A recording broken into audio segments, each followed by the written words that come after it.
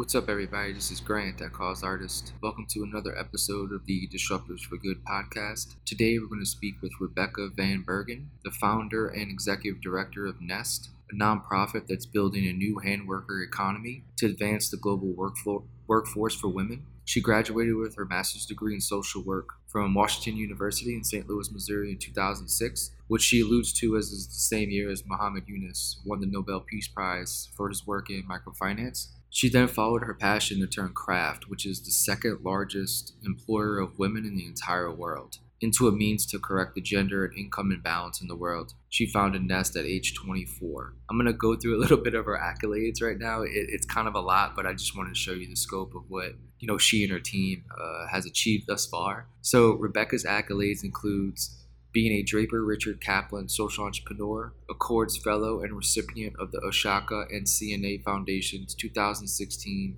Fabric of Change Award for Innovation in Fashion Sustainability. She has also been honored as a PBS Changemaker and one of the White House Top 100 Entrepreneurial Enterprises led by a young person. What I appreciate about Rebecca and Nest and her team's journey is that they're taking a very entrepreneurial approach to their nonprofit, to their organization.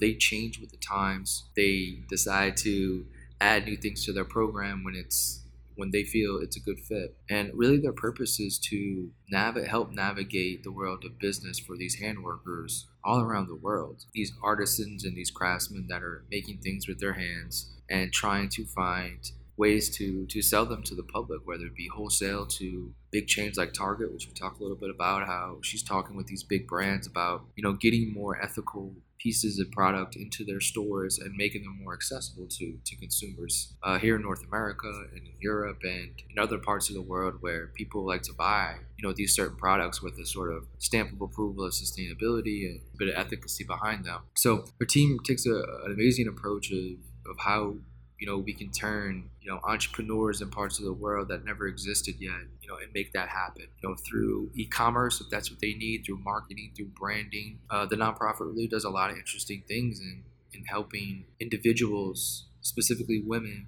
to provide for their families, provide for themselves, and create a business from their home. And they've worked on a ton of different things. Now they've sort of released their certification process where there'll be a sort of a label on certain products. There'll be a Nest label where consumers can now, really understand where the product comes from, and it's a stamp of approval that it was made with certain dignity behind it and efficacy. So it's a really interesting conversation, and I love talking to individuals that start something from passion, place of passion, and it turns into this global phenomenon, right? And it's sort of affecting people around the world. It's something that you just don't expect to happen, but when you do things with a passion, strange things start to happen. So I really want to thank Rebecca and her team for navigating everything that they've gone through, obviously during COVID, and also helping out a lot of these individuals, these small businesses, even what we think of small businesses, different than what a global small business may be, but helping those individual women and hand workers navigate COVID-19 as well, and help them with grants and funding in ways that they can and the nonprofit can. But it's really been an amazing journey that Rebecca has taken. And Nest is just going to have a really, really powerful future when working with all these big brand names like Williams-Sonoma, Target, like I said before, really kind of bridging that gap between ethical and sustainability products into big box stores that we all have access to. So that's a really interesting topic that we dive into that I really enjoy talking about is how we can sort of scale social enterprise. All of us can get involved in it. It's a day-to-day thing that we all can appreciate and all get involved in and sort of spend our money wisely on. So a little bit of housekeeping note, I put the jobs board back up, so jobs.causeartist.com. I had a little bit of difficulty with some of the tech, but that's back up and live, so you can submit your job for free, or you can just search jobs for free as well. So just adding something else to the platform that I hope you guys like, and if you have any questions, just let me know. Grant@causeartist.com. I'll be talking more about Social Impact Wire as that gets wrapped up and finished it, and start beta testing on a couple things, and I'll lay out what the pricing is and what the features are and things like that. And obviously, I think many people will have some questions, so I'm happy to answer anything I can about that as well. If you like this podcast, and maybe you'll like the other podcast I started a few weeks ago called Investing in Impact, where I kind of talk to a lot of venture capitalists and fund managers and private equity firms, big foundations. It talks about finance in sort of this social impact era where how can we get more leaders in the investment space to come over to the social impact space and invest in companies and brands and products that have an impact on the world that's positive rather than negative, and scale those businesses. So I try to talk to a lot of different people in finance and angel investing, and trying to understand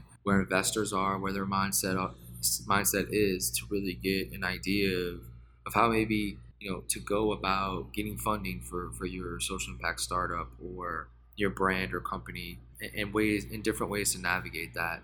So I hope you enjoy that. If you want to subscribe to that, Investing in Impact. My friend Jasmine just released her first episode for a new season for Impact India, which is a podcast where she interviews some really amazing founders all across India. And that's another podcast on this little cause artist podcast ecosystem that we're trying to build out. I think that I'll also be starting up another podcast called Tools for Scale with a friend of mine. He's super busy, but he's successfully ran a really sort of unbelievable sort of marketing firm the last 10 years. And I think he can really give some great insight into what are the digital tools that are being used and how we can all use them as founders, as entrepreneurs, or as marketing people, as operation people, as solo founders. Like, there's so many digital tools out there that we try to go through all the ones that we have used, throughout our journeys, building our companies and helping other people build their companies, and kind of walk through all these digital tools that we're using, tell you which one's the best, which ones to avoid, really help you build a good digital, stack for your company, and that you can scale, and keep your team very lean and use a lot of these products to help grow and be sustainable. So look out for that, Tools for Scale. It'll hopefully be out really soon, but I'll obviously keep you updated on that. But I just wanted to give you a little bit of info of what's coming out. I'm really excited about that. I love talking about the technology and all the different tools that I use here at Cause Artist, but also love to hear about all the new ones coming out and ones that you use too throughout your day-to-day, throughout your business or your organization or your company. So yeah, that's coming soon. So hope all is well. Stay safe, stay healthy. If you have any questions, grant@causeartist.com, www.causeartist.com if you just want to check out some more content. Hope all is well. See you next week. Thanks. Bye. How I like to start is talking about an individual's journey and a person's sort of passion and work that they're on right now is usually an individual's sort of life's work in a bunch of different ways. And it feels like Nest is that for you. You want to take us back to the beginning of Nest, if you want to start near college or right after it, and take us to the journey of how Nest was sort of created. My background's social work, so I studied to be a social worker, and I thought I was going to do direct practice, so do therapy with people. And but I was really interested in international development, and so that was kind of part of my course of study. And the year that I graduated with my master's in social work, Muhammad Yunus won the Nobel Peace Prize for microfinance. And at the time, if you were studying international development or interested in those kinds of things, people started calling microfinance a solution to poverty, and they were tons of organizations, for-profit and nonprofit, started giving out loans in significant numbers to women around the world. And, in our country, to take out a loan is debt. It's not a business. And so to be scaling, giving out loans without more capacity building and training and market development and all these other pieces that go into successful business development seemed, from a social work perspective, like it might be challenging for people. And so the kind of original premise for Nest was to create a more holistic model for business development. My interest was women and families. And if you look around the world, women are practicing craft. That's their, by and large, the kind of majority of what women know how to do and are doing in many emerging markets. And so that seemed like the appropriate sector. My grandmother and great grandmother were quilters and sewers. And I feel like we're all personally connected to craft in different ways. And so that was our founding. And, 14 years later, that's still very core to what we do. And the model has shifted and we've grown, but that kind of central mission has really not shifted at all. Wow. Yeah. When I was reading up on it, it said like craft, that industry is sort of the second largest employer in the world of women. Correct. Yeah. And it was, you kind of see the success domestically through sort of like platforms like Etsy and sort of Pinterest highlight a lot of sort of craftsmanship from the women's perspective. But when you look at globally and sort of when individuals don't have access to stuff, to platforms like that to kind of showcase, there's so many talented people around the world. It's just sort of access to technology, or like you said, education and platforms where they can enable their practices is even more. So what was sort of the first, I guess let's talk about what actually like Nest is, right? And sort of, we talk about development, we talk about women, emerging markets and craft and all. Can you put it like all together into like what is more like the mission statement maybe, and kind of like what it actually means to a person that interacts with Nest, right? Or if a woman like signs up for something, like what are they getting? Like what's the interaction there? So Nest's mission is to help support market access and development for artisan enterprises around the world. And so that's kind of all of our programs are core to that. But kind of central to our work is that we have what we call our Artisan Guild, which is an open access network for artisan businesses globally. And it's about 1,000 businesses in over 100 countries, and it's free to join. You just have to provide us information about your business and what your core challenges are. And then we funnel a bunch of different resources to the whole guild. We run a pro bono consulting program where either entire companies can sign up like through an employee engagement program, or individuals that just want to give their time can sign up. And so we kind of match make to do projects like a new e-commerce website or a pricing strategy. It's a huge range. And then some other things. And then we have a series of more intensive application-based programs. So once you're a member of the Guild, you can apply to join some of our more in-depth programs. So we run an accelerator where we select 10 businesses from the Guild that apply, and we do much more in-depth on-site year-long work to really help them take their business to the next level. We have a program in the United States called Makers United, where we're really focused on building more diversity and inclusivity in the makers movement, which hasn't seen that yet. And so we're working to support that. And we talked a little bit about this earlier, but and then we run an ethical handcraft program. So a program really designed to help bring transparency to the artisan sector, which is home-based. It's often a cash-based informal transaction. And so transparency has not been something the artisan sector has been very good at. And so we run that program, and it carries a seal of ethical handcraft, which you can find in certain markets now and growing. We kind of work directly with artisan businesses, and then we partner with companies, a huge variety of companies, big and small, to help them integrate artisan sourcing into their supply chains in better ways. Yeah, that was the one thing that I was looking at, is getting sort of the big box stores, so to speak, to kind of get into the sector a little bit, and talk a little bit about that with working with, because I think that's where obviously things can scale very quickly, and a lot of impact can happen when we have these traditional big box stores who, I don't know if they just haven't cared or if they just never really knew it existed or something, but they were just like, how can we get the cheapest product for the cheap, right? Put it on their shelves, and now everybody has garbage cheap products in their homes, right? So how is it talking with them about this approach, where to get more items like this into the ability for people in the United States or Canada or Europe or whatever, they can walk into a Target or another store and actually easily find these items and purchase them? What has that relationship been like, and has it been fruitful? Have they really interacted with you and really enjoyed saying yes to a bunch of this stuff? I think it's interesting because I started Nest 14 years ago. And at the time, Etsy was actually founded the year after Nest. So like pre-Etsy world, artisan and handcraft were just like not things people talked about. It was like a kitschy Christmas tree ornament, maybe like things you picked up on your travels. It was just not mainstream. And then 14 years later, there's like artisan Doritos. There's like art, everyone uses the term, and it's everywhere. And at 14, I like never would have dreamed we'd be working with companies like Target and Amazon.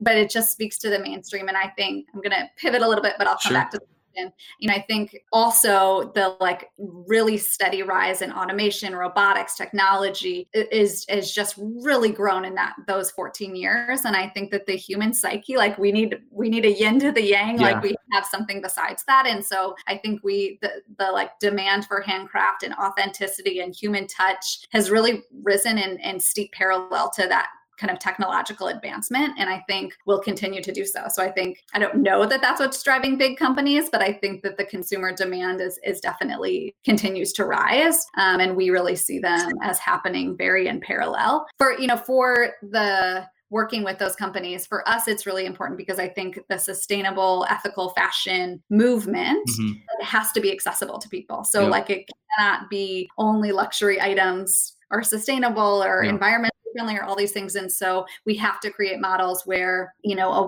I'm from St. Louis, Missouri, where my family or people in Missouri or Kansas or Iowa can access and just enter a store where they're shopping and find things that are good. We can't say that for elites. And so we're really excited about that. I also think the scale and scope of the number of people who can produce artisan craft, we need big markets to keep all of those people employed. And so that's also exciting. Yeah. I think that the evolution of the industry has, and I think just more people knowing about it, right? And more people sort of asking for it, especially Target. I think they've done a pretty good job of having more sort of D2C brands, so to speak, but also B Corps in their store. They're starting to definitely open up into looking at brands online that are successful and having them striking deals with them. And this is a really interesting approach too, because I think that basically it opens up sort of the Etsy's and the Pinterest, into, like you said, an accessible location where it's not just trying to have to find them online somewheres, or you're paying $60 for something, right? And it's just not, one, it's not accessible from maybe a location standpoint, but also from a price point. Yeah. Affordability for sort of sustainable products or ethical products has to get lower so more people can be involved. And that's when the scale happens and more sort of different levels of impact can happen across the world, because then we're having people who've never sort of had traditional employment or sustainable employment now, right? If they have accessibility to the US market or to North American market or other markets around the world that can support them easily, that's a really transformational thing that could really bring a lot of impact to global communities around the world. That's just what you said before. Technology is just at a point where it's easily doable. Yeah. Not easy, but it's doable. Yeah. One of the best quotes I heard lately was easy isn't simple, right? Or simple isn't easy. It's one of those. And I was like, man, it's so perfectly said, because it could seem simple or easy, but then it's just nothing is that, right? Absolutely nothing is that. I wanted to go back to something you said before when you talked to all these different individuals, whether it's domestically or internationally, about maybe what their needs are, what their struggles are. What are maybe the top 3 things that you see people in need of, or that request, that are part of the guild or have some interaction with Nest? What are some of the real problems that they face that are solvable? I think by and large, they're artisan businesses. So they're usually coming to it as artists or craftspeople or designers. And so they come with creativity or a heritage technique that their grandmother taught, their mother taught them. So I would say it's rarely around designer product development. They tend to know what they're making. Yep. But they're not business people. I wasn't either. I'm a social worker by training. And so understanding accounting and profit and loss statements and scaling a business and human resources and all of the things that as a business goes from you making something to you employing people to make things and having to sell it in larger quantities. I think that tends to be where we focus. So much more on the kind of business development end of the spectrum. We do some design work, but by and large, they feel they already have the products done, right? It's trying to get the products to other people. Yeah. And so business development and then, sales and marketing are always huge, right? We just want bigger markets. They have more people to employ. They need consistency. So that's always number 1 for people. Do they usually have decent internet access where you do sort of say, hey, we'll create an Etsy store for you, or do you prefer them to have their own site, or both? Sure.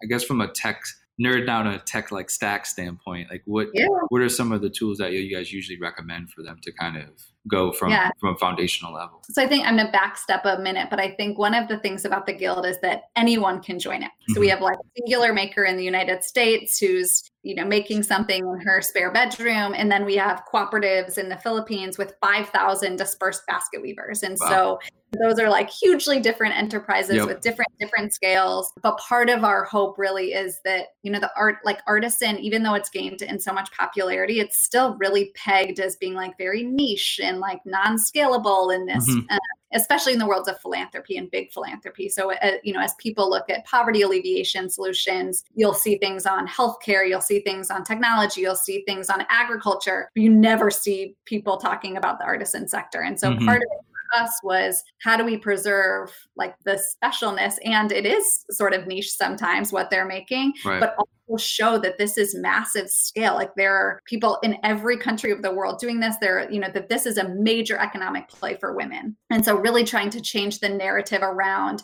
the scale and scope that artisanship is. And so that's been a big piece of our mission, to try to just reframe the conversation for people around the sector, its potential, its power, because we've really seen that it's lagged far, far, far behind agriculture and other sectors in terms of development and innovation. And so part of the Guild is broad in scope on purpose so that we can start having a picture of how big it is. But that does mean that we have to be very creative in the way we disperse programs, which is why the Guild gets a lot of things that we offer, but all of them are very tailored. So it's not like every once in a while we'll put like a webinar up online and people can access it. But a lot of the programs are like one business, one professional, pro bono consulting, because people are at such different stages. And then when we do more in-depth work, we're able to curate cohorts of people that are at sort of a same stage or size or scale, so that the learning and programming is really a fit for them. So it's a huge range, but I would say by and large, the members of the Guild, they have to have somebody who speaks English and somebody who has internet access to join, because that's how we disperse content.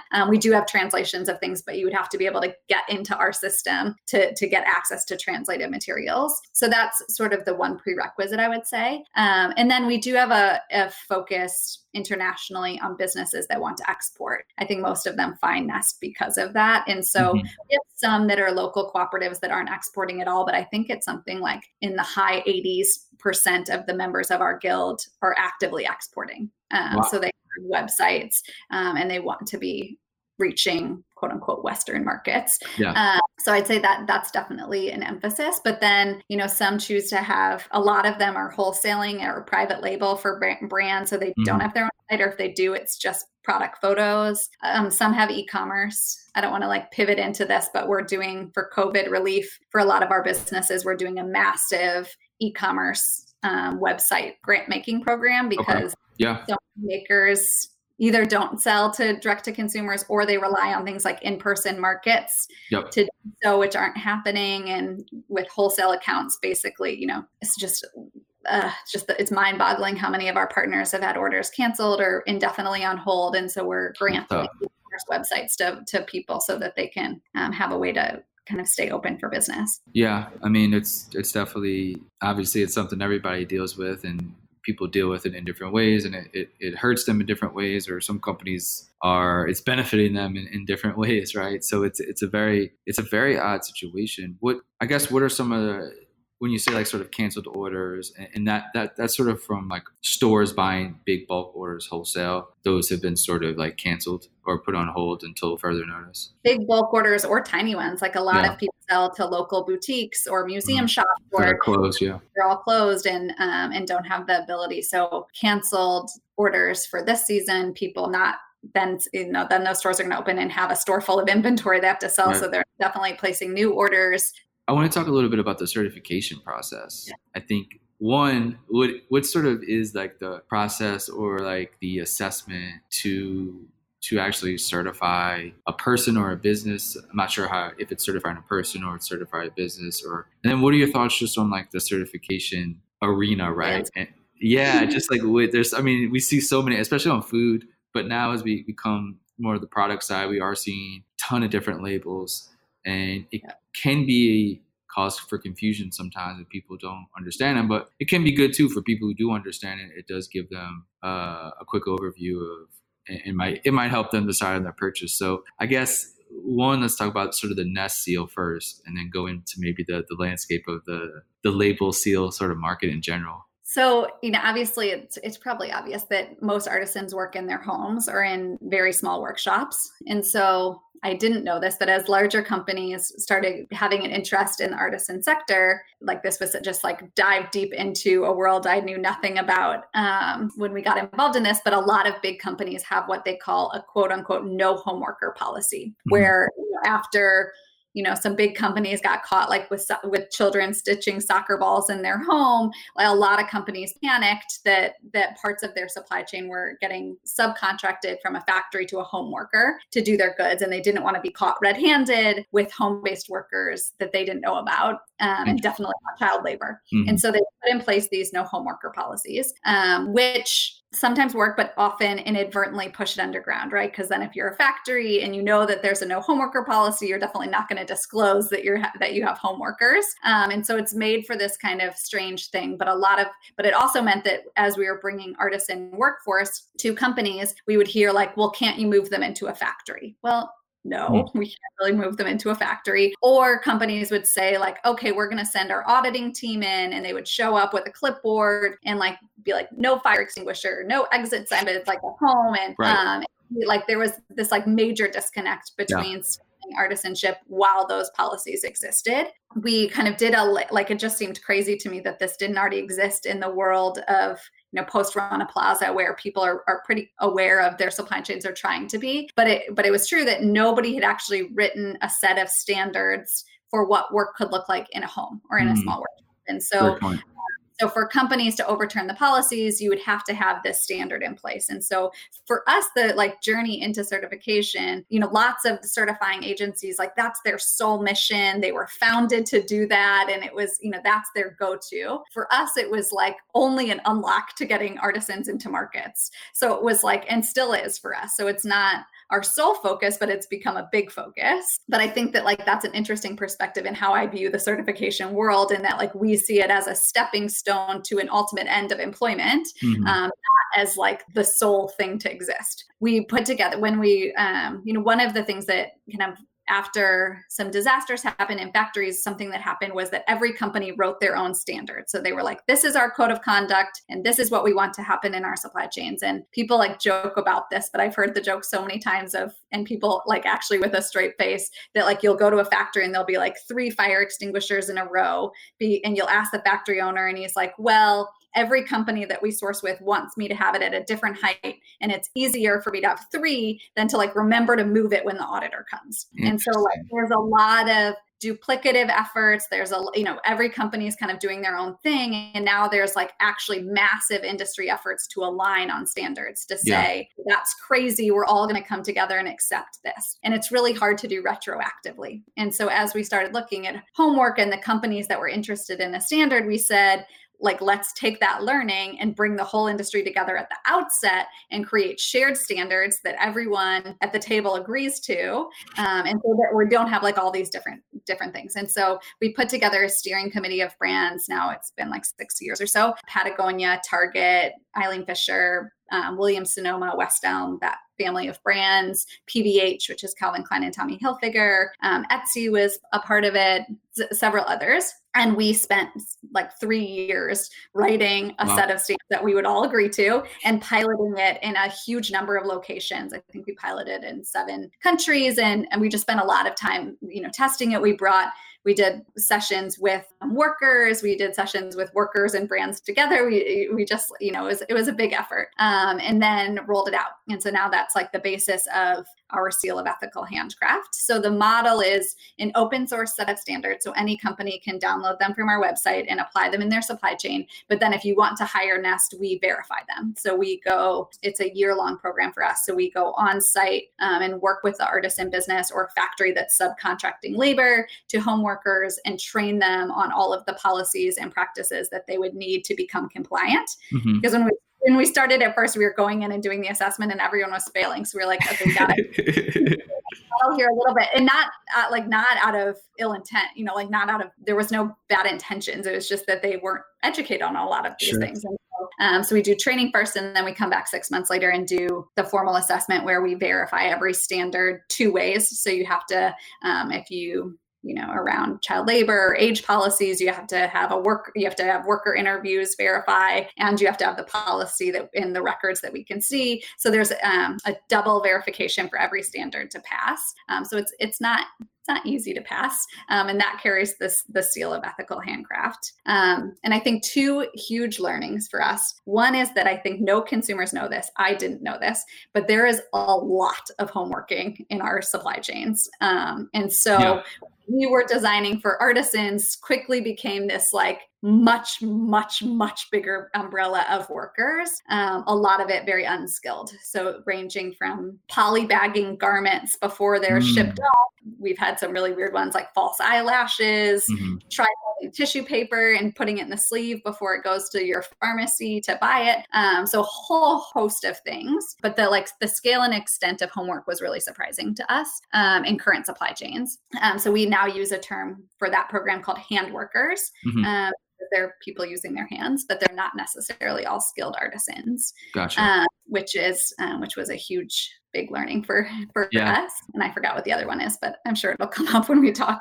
Do you recommend, like, when you talk to some of these workers or businesses, do you recommend like other processes that they should go through, other sort of certification processes that you believe in or you trust as sort of like a really, really solid assessment and sort of stamp of approval might benefit their company?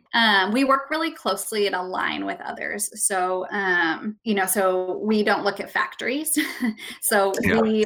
and often this work is associated with a factory. It'll be somebody doing embellishment on fabric that ultimately gets turned into a pillow or, a shirt. And Gotcha. so our portion will be home-based, but the factory will also go through its own assessment. And so it was really important for us that those, or it's ideal if those speak to each other, right? So that the factory alignment, makes sense with our home assessment too. And so we've been undergoing a process where we've been working with kind of the major factory auditing systems to make sure that our methodologies are in sync, so that it's like more or less you're like measuring the same kind of performance indicators and verifying sort of similar standards if you have both forms of labor in your supply chain. So we work a lot with other certifications too, because ours is very niche. Like we're only doing this type of work. And so often things will get like, we're just one component of a very long and very complicated supply chain. Gotcha. I wanted to go back a little bit to the beginning and talk about sort of the evolution of everything, because the certification part was probably, it's sort of not maybe newish, but like it wasn't there from the beginning, right? Yeah. Is a lot of the things that you guys added to the program been something that the businesses have been asking for, or is it something that maybe the big sort of brands wanted to, or asking you, hey, can we do stuff like this? Or was it like just the hand workers at home asking you for stuff? Was it like your board asking? Like, how did the evolution of each sort of program come to be? And what is sort of that decision making process like, of like, hey, should we add this into our curriculum? Like, is it worth it? Because that's a big deal when you start adding these big tasks to the organization. It takes up a lot of time and a lot of bandwidth, and it needs to work, right? It was a big deal. So Yeah. the client like that, taking that on, of course, we were very naive at the time. So I don't think we realized quite how big of an enterprise it was going to be. But, I think it's both, but I think it's really, we're very entrepreneurial as an organization. And I think what's really important is that we, like a lot of the bigger international development or any like larger NGOs, they can often be like very stuck. And so they're like, it's really important to stay true to your mission. And people say that all the time. Right. You have to live in an ever-changing world. And so retail is changing around us, technology is changing around us. And if we don't adapt our programs to that changing world, then they are no longer relevant. And so we try very, very hard to not be static in our programs. And that can be really frustrating if you like simplicity. So we definitely have like gone through board members and employees where it's like definitely not the right fit if you like, but I think it's really important, right? Like, 13, 14 years ago when I started, we didn't think we'd be working with huge companies, and now we are. We had to serve their needs and what their support was. And, in 10 years, technology is going to be hugely different. Yeah. And so like our transparency program, maybe we won't even need it because they'll be like blockchain, like all these things. But like, it's like, to me, feels like a little foolish not to just change your programs as needs change. Like this year, because of COVID relief, my team can't travel. We're not auditing on site. We just like scrapped a lot of our work, and we just launched a huge like PPE purchasing initiative and this COVID e-commerce relief grants and like completely new programs. But it would be tone deaf to think that we could continue what we were doing at a time when our workforce is struggling. And so it's like a delicate balance. And our board sometimes likes that about me and sometimes probably wants to wring my neck, but it's a balance. Yeah.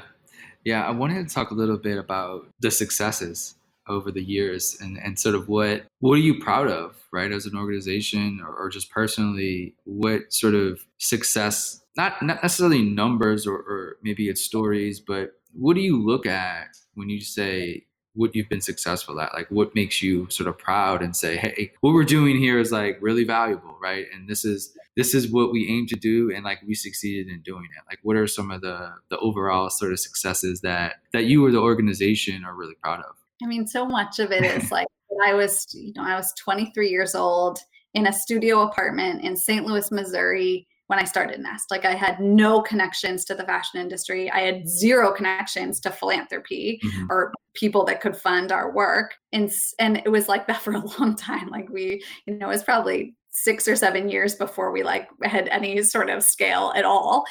And so it's like hard. Everything seems so crazy and successful to me because that's where I was coming from. So like, we have 17 employees in an office in Manhattan, and I like Wow. work and I'm like, oh my gosh, like how is this happening?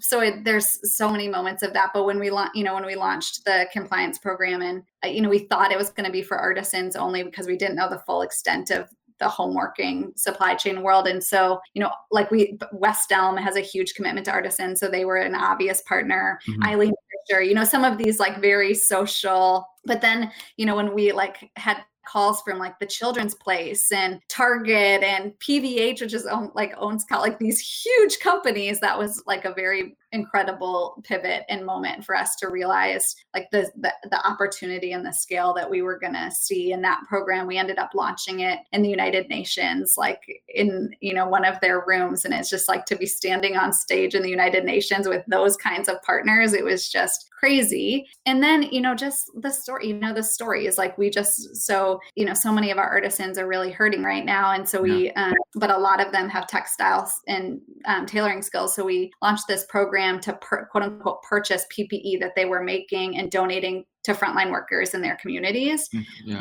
And it, 3 weeks, like my team, we like held these Zoom calls for our artisans to call in, and we did them like in the middle of the night so people could call in from all over the world. And we just listened, and so many had already translated their work to PPE because of the global shortages. And so when we decided to do it, in 1 week, we had like lined up MasterCard and QVC and HSN and Amazon and Target and raised this, like, we've dispersed almost $1 million in funds in like 3 weeks and produced 200,000 masks and kept 4,000 people from being unemployed. And Wow. And then you hear the stories, like one of them is a cooperative we work with in Seattle, and they work with refugees. And because of our grant, they were able to bring on new refugees to come in and work and make PPE. And for 5 of them, it was their very first US paycheck they'd ever received was from our grant. Wow. And it's just like, you hear things like that, and it's just, it helps you get through the day and all the craziness, for sure. When you talk about when you didn't know, like coming in and you didn't know about like anything about like fashion, right, or that world or something, like did you do like research? Like how did you even get antiquated to it? Like did you study up on it? Did you look at certain things and like were there stuff that alarmed you? And because like the fashion industry has had some sort of like really dark times, and sort of like how historically companies have kind of very ignored human rights a lot, and sort of ignored sort of paying people decent wages, right? And sort of their detriment to the environment, really, when you make sort of a lot of these cheap clothes at a mass scale. Did any of that like disappoint you at all, and was like a little bit of inspiration to like change some of the stuff within the industry? Or was it just like you just didn't know anything about it? You were just like, I'm just coming at this totally green. Like, I just want to make change now of what I can do, right? There's been many moments of despair, disappointment and frustration and being appalled and like feeling like the challenges are bigger than we can overcome, in equal dose to the inspirational stories. So it's not an easy path, but I think there's enough of the inspiration. And now I have this, incredible, passionate, hardworking team who, picks themselves up the next day too. But I think for some of the team that travels and does the work on site, and they see some of this firsthand, there's been some dark times for sure. Yeah. I think there's definitely, not just in fashion and apparel, just in poverty, it's Sure. really hard. Inequity and we're raising money from one pool of people, and then dispersing it in communities where it just one swimming pool more of money would like change these people's lives. Right. It's crazy. live in two different worlds is also, a challenge sometimes. And so like, there's like everything, there's the good and there's the hard. And I think the important thing is that you keep going. I think people talk about social entrepreneurs as like visionaries a lot. And I think it's true, because I think people have like a vision for the future. I think I do. But I think it's so much more important to talk about, like, you see the mountains in the distance, but you have to look down at your feet and you have to walk every day. And so I'm like a super avid list maker. You wake up the next day and you make a list of what you can do that day to move towards the future. And so like trying to keep everything we do like super practical, super action oriented. Like we don't tend to like I hate 5-year plans. I hate like you can barely get me to plan a year in advance, because it's just like, I don't want people to think about that. I want them to like, do what they can do today. Well, that's not good for how I like to end every conversation. Are you asking me well, I usually I start with the journey and like I end with the future. So it's okay if your future is like 5 days from now. But like, since you talked about like how you, maybe Monday, right? Because let's talk about like Monday when you or Sunday night, like when you make your weekly, daily like schedule. Let's talk about the future of next week and what does that look like in your process? Getting stuff done every week, because I think you're so right in that we can all envision sort of the grandioso idea, but to get to even have that even as a possibility, you have to take one step every day. You got to go up one step, you got to go up a staircase, and then it's just never ending, brick on top of brick to build this house. And like you said, making a daily task, right? Or what can you do today is very important. So, which I don't do very well, because my mind is everywhere and I have bad ADD. So like lists and like tasks are very, very tough for me. But I would like to learn from you. So what is your process like in planning, like every day? Like what does that look like? Like we probably have very different personalities, because I like lists a lot. When I founded Nest, this was like pre-economic, like the first economic collapse. This was like where people were optimism abounded, and so like the idea that I wouldn't get a job was just like not on the radar of young people graduating back then. It just feels very, very strange how far we've come. So I didn't know what I wanted to do, and so I like literally sat down and made a list of things I wanted in my life, and that's like how the idea for Nest came about, was from like a numbered list. Wow. But anyway, so I do think that's I do that. So I keep a daily list of everything that I want to try to accomplish that day. And then also we do try to break down all of our larger programs into, accomplishable goals, essentially, of how we're going to do it. So I've kind of forced my team. Probably there's some people like you on my team that don't yeah, I'm sure.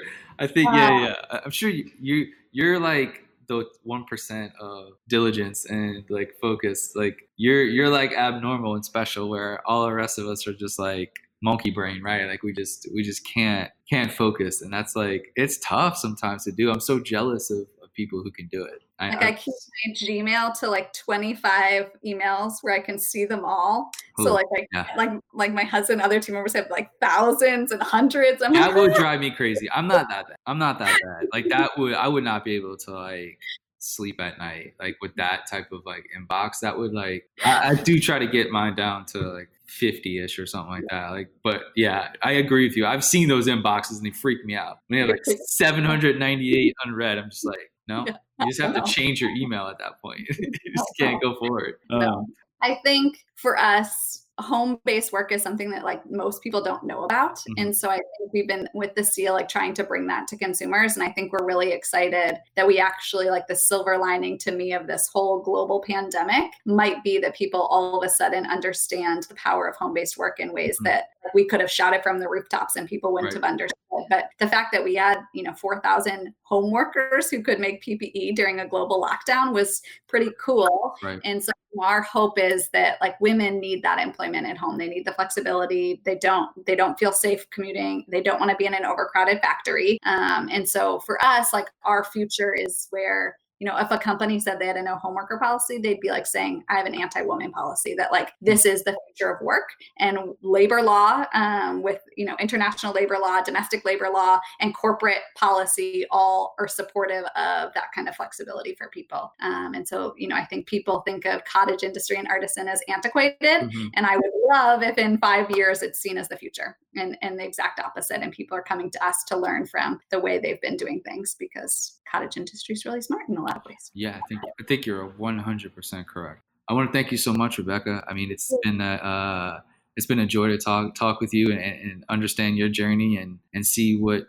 sort of the Nest cause is, and I mean the impact that it's going to have globally, or already has globally, is immense. But like we just talked about, I think growth for your organization is going to be probably pretty astronomical as we go forward, because I think not only like globally and domestically we will see sort of this work from home type of influx from everybody, but I think just companies in general are gonna, why do we need to spend $5,000 a month for an office, especially like your office? I don't know if you guys are talking, but like that rent's probably not too cheap in Manhattan, right? Like it's a really, there's going to be a lot of decisions being made on do we need to sort of do that normal type of thing and have like a big office, big expensive, when we can kind of do a lot of things remotely. But then it's like there is a good thing about having interaction physically, right? At least like a few days a week or something like that. Right? I do think it needs to be a blended approach. It needs to be 100% like a blended approach. So I don't know. We'll see where it goes, but I think it's, in the end, I do think it's going to be positive. So thank you for your time, and thank you for everything that you're doing. Thank you. It was lovely talking to you. Thank you so much.